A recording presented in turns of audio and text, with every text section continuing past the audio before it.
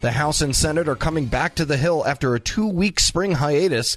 The Senate will have a couple of members return from their own breaks, while some House reps will be taking their work on the road for what is sure to be a hearing with a lot of eyeballs on it. To find out more of what's ahead, Bloomberg government reporter Lauren Duggan.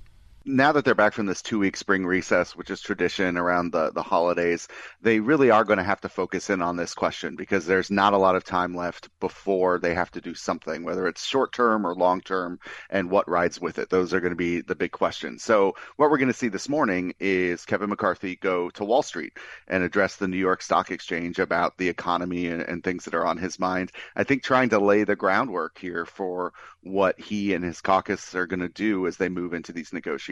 There really haven't been negotiations. There's been a meeting between President Biden and Speaker McCarthy. There were the scenes at the State of the Union where they talked about some things there, and there's been some papers exchanged, whether it's the big budget request or the letter McCarthy sent. But negotiations have to happen both internally and across Pennsylvania Avenue. So we'll be looking over the next weeks and months to see what happens here, because the closer we get to the summer, the more the pressure is really going to ratchet up. And speaking of cross-branch relations, lawmakers are also going to be talking about whether or not they want to override a veto of the president, invoking the Congressional Review Act to block the Biden administration's rule defining water subject to environmental regulation. What is going to be happening there?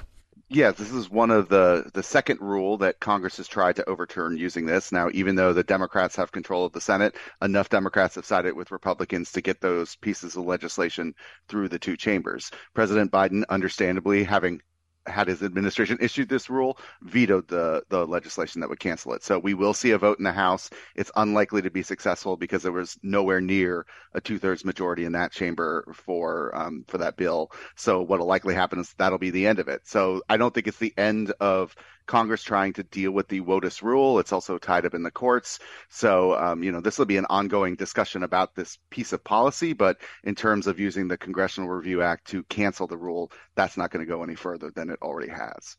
All right. And all eyes may not be on D.C. when Congress returns. It turns out there's going to be a congressional hearing that will be off campus, and it's going to be held in Manhattan related to all the stuff between New York DA Alvin Bragg and former President Donald Trump. Obviously, there's a lot going on there, but I just want to talk to you a little bit about the history of these off-campus congressional hearings that happen from time to time. What do you make of it?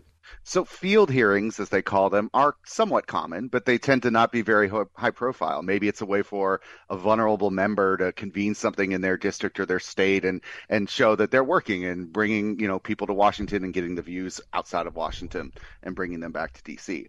What House Republicans have done is use these and try to make them very high profile, whether it's a trip to the border, as they've done a couple of times, including to talk about general border policy, how the Border Patrol is doing, or this one today, which will be very much focused on Alvin Bragg, the DA in Manhattan. So it's a way for Congress to extend its reach and use its convening power in different places. And obviously they'll try to get the media to pay attention to what they're doing by being in a different place, maybe with some different visuals. So this is definitely part of the playbook I think we've seen and will continue to see as House Republicans push their oversight agenda, even as maybe some of their legislative priorities are stymied just by the dynamics of Congress versus the president right now. Well, I'd say it's mission accomplished in getting people's attention, so I don't think you'll have any shortage of cameras there.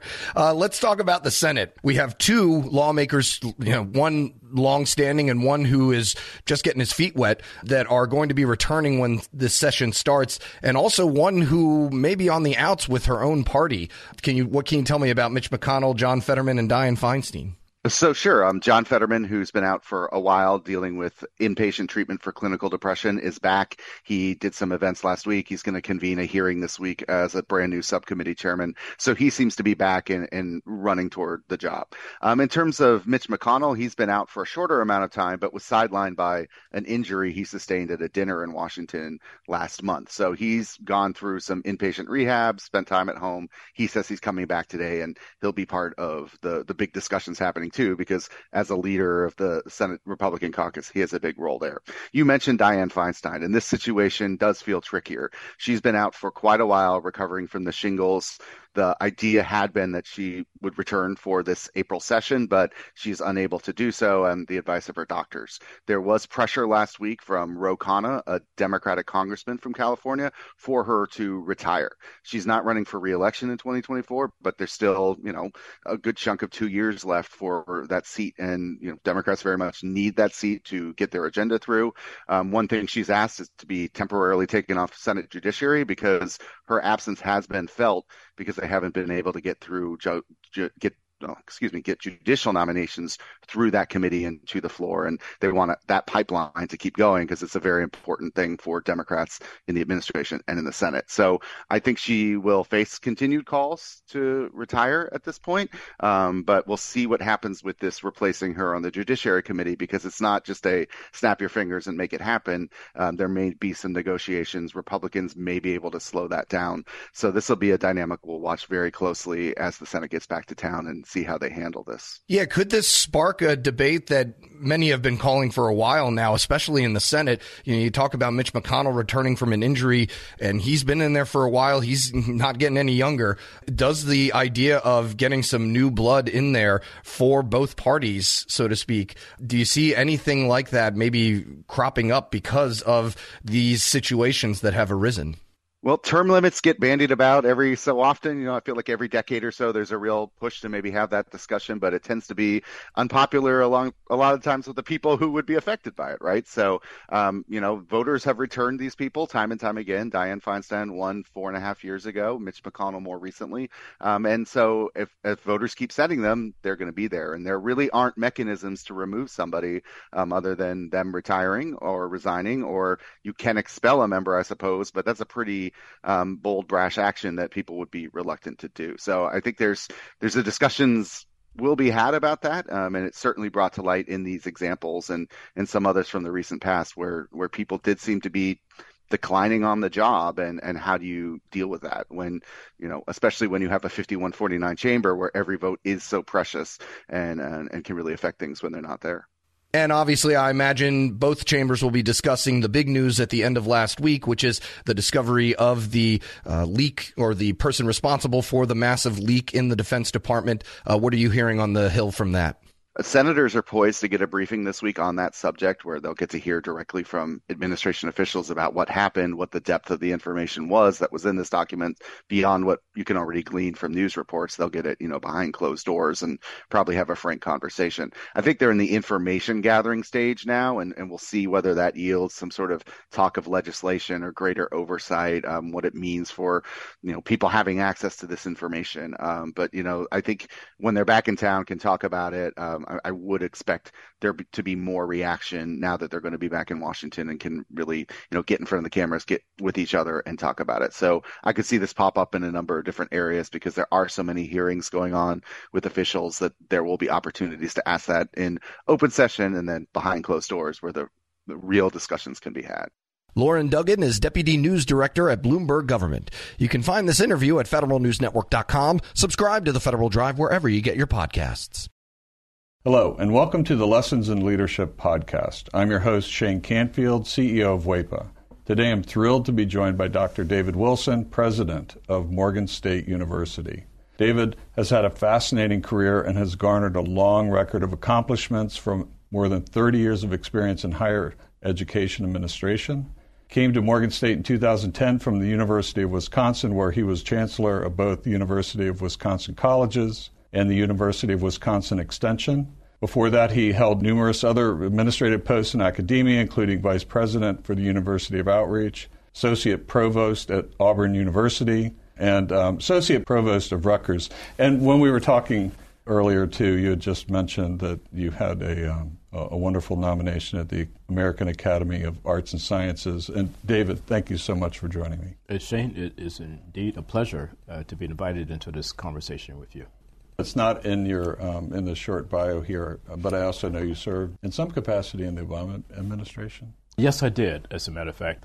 As I was leaving the University of Wisconsin, where I oversaw the UW colleges, I accepted the presidency at Morgan. And on my way into the presidency at Morgan in 2010, my name was advanced to President Obama to be considered as a member of his board of advisors on historically black colleges and universities.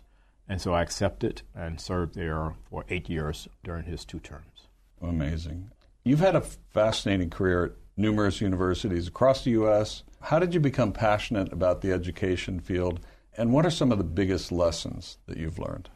First of all, I was made aware of a quote by Horace Mann, who was a great 19th century educator who really gave rise to public education in the United States. And he was the first to utter the phrase that education is the great equalizer. And why that resonated with me was because I grew up in abject poverty in rural Alabama, and there was no law in Alabama as I was growing up that required black kids to go to school. I was kind of shut off from formal education on a consistent basis. I didn't get a chance to go to school full time until I was in the 7th grade. We lived on property there that were owned by the white landowners. And so the owner of the property, a white woman, would bring down to this little shanty that we lived in, and she would bring Look and Life magazines. My mom,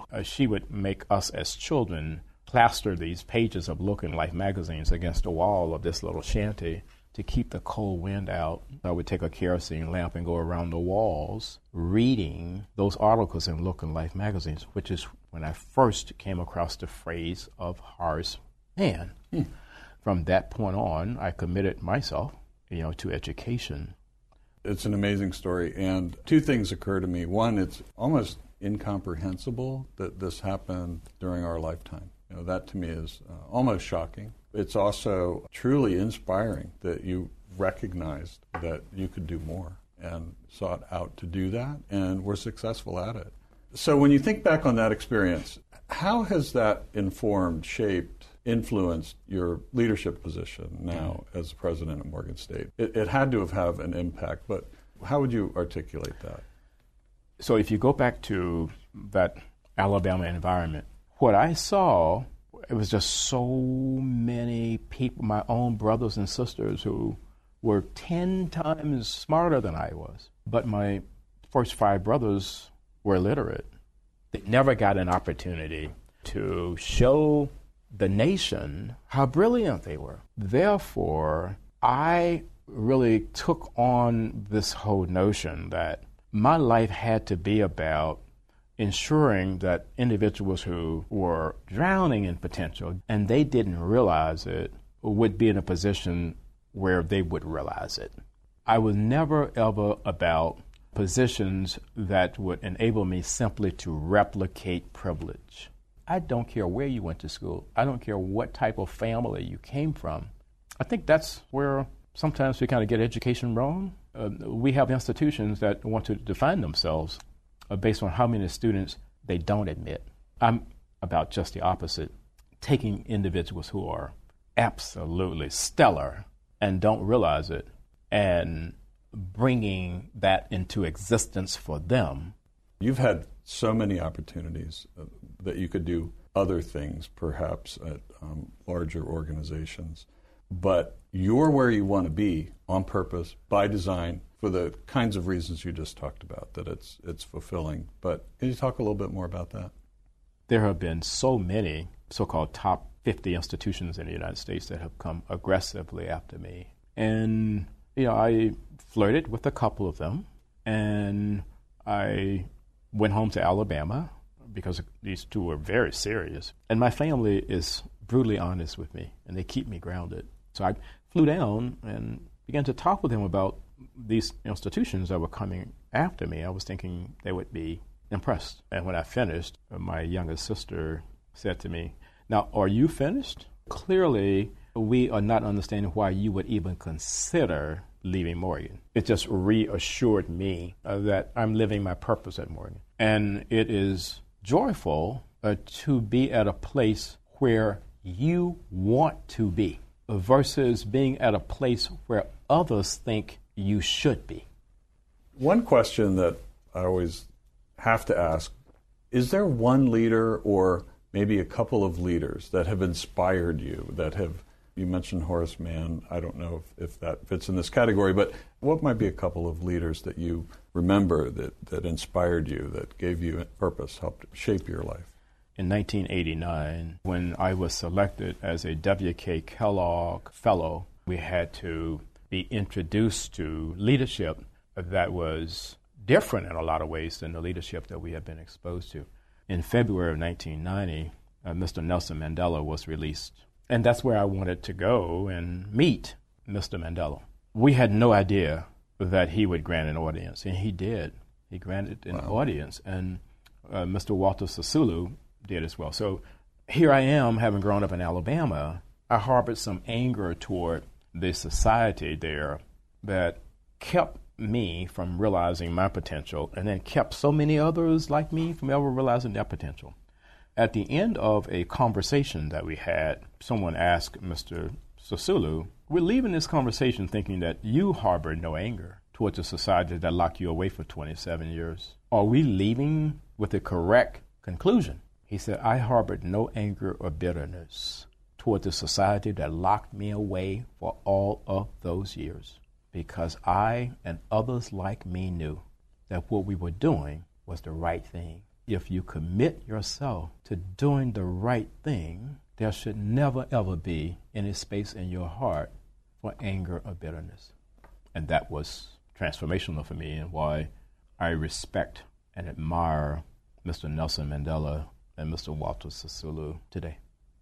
That is a great story. And it, with all the accomplishments through your life, I'm sure it had a great impact on your ability to go as far as you have, and you're still going. Well, I have a takeaway in terms of leadership lessons I've learned. We would be well served as a nation if I think we created these opportunities for young people at various stages to really, first of all, see the United States. And then we need that same opportunity globally. As a result, when you do that, you understand the history over here, you understand the culture over here, and you got to understand the world beyond an intellectual understanding. You want to think of your maturation in a way where your brain can never, ever, ever be hacked. So that's sort of the way. That I kind of see all of that. That's brilliant. And being born in rural Southwest Kansas, flyover country, as they say, I can tell you that your comments about travel and getting out, not just reading about it, but actually traveling, it really is important. It's absolutely critical for someone's personal development.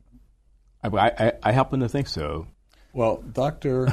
David Wilson, thank you so much. I love every single piece of today, but also your life story. It's really impressive, inspiring, and thank you for sharing it. Shane, thank you very much for inviting me to have this conversation with you again. And I'm Shane Canfield, CEO of WEPA. We'll see you next time on the Lessons in Leadership podcast.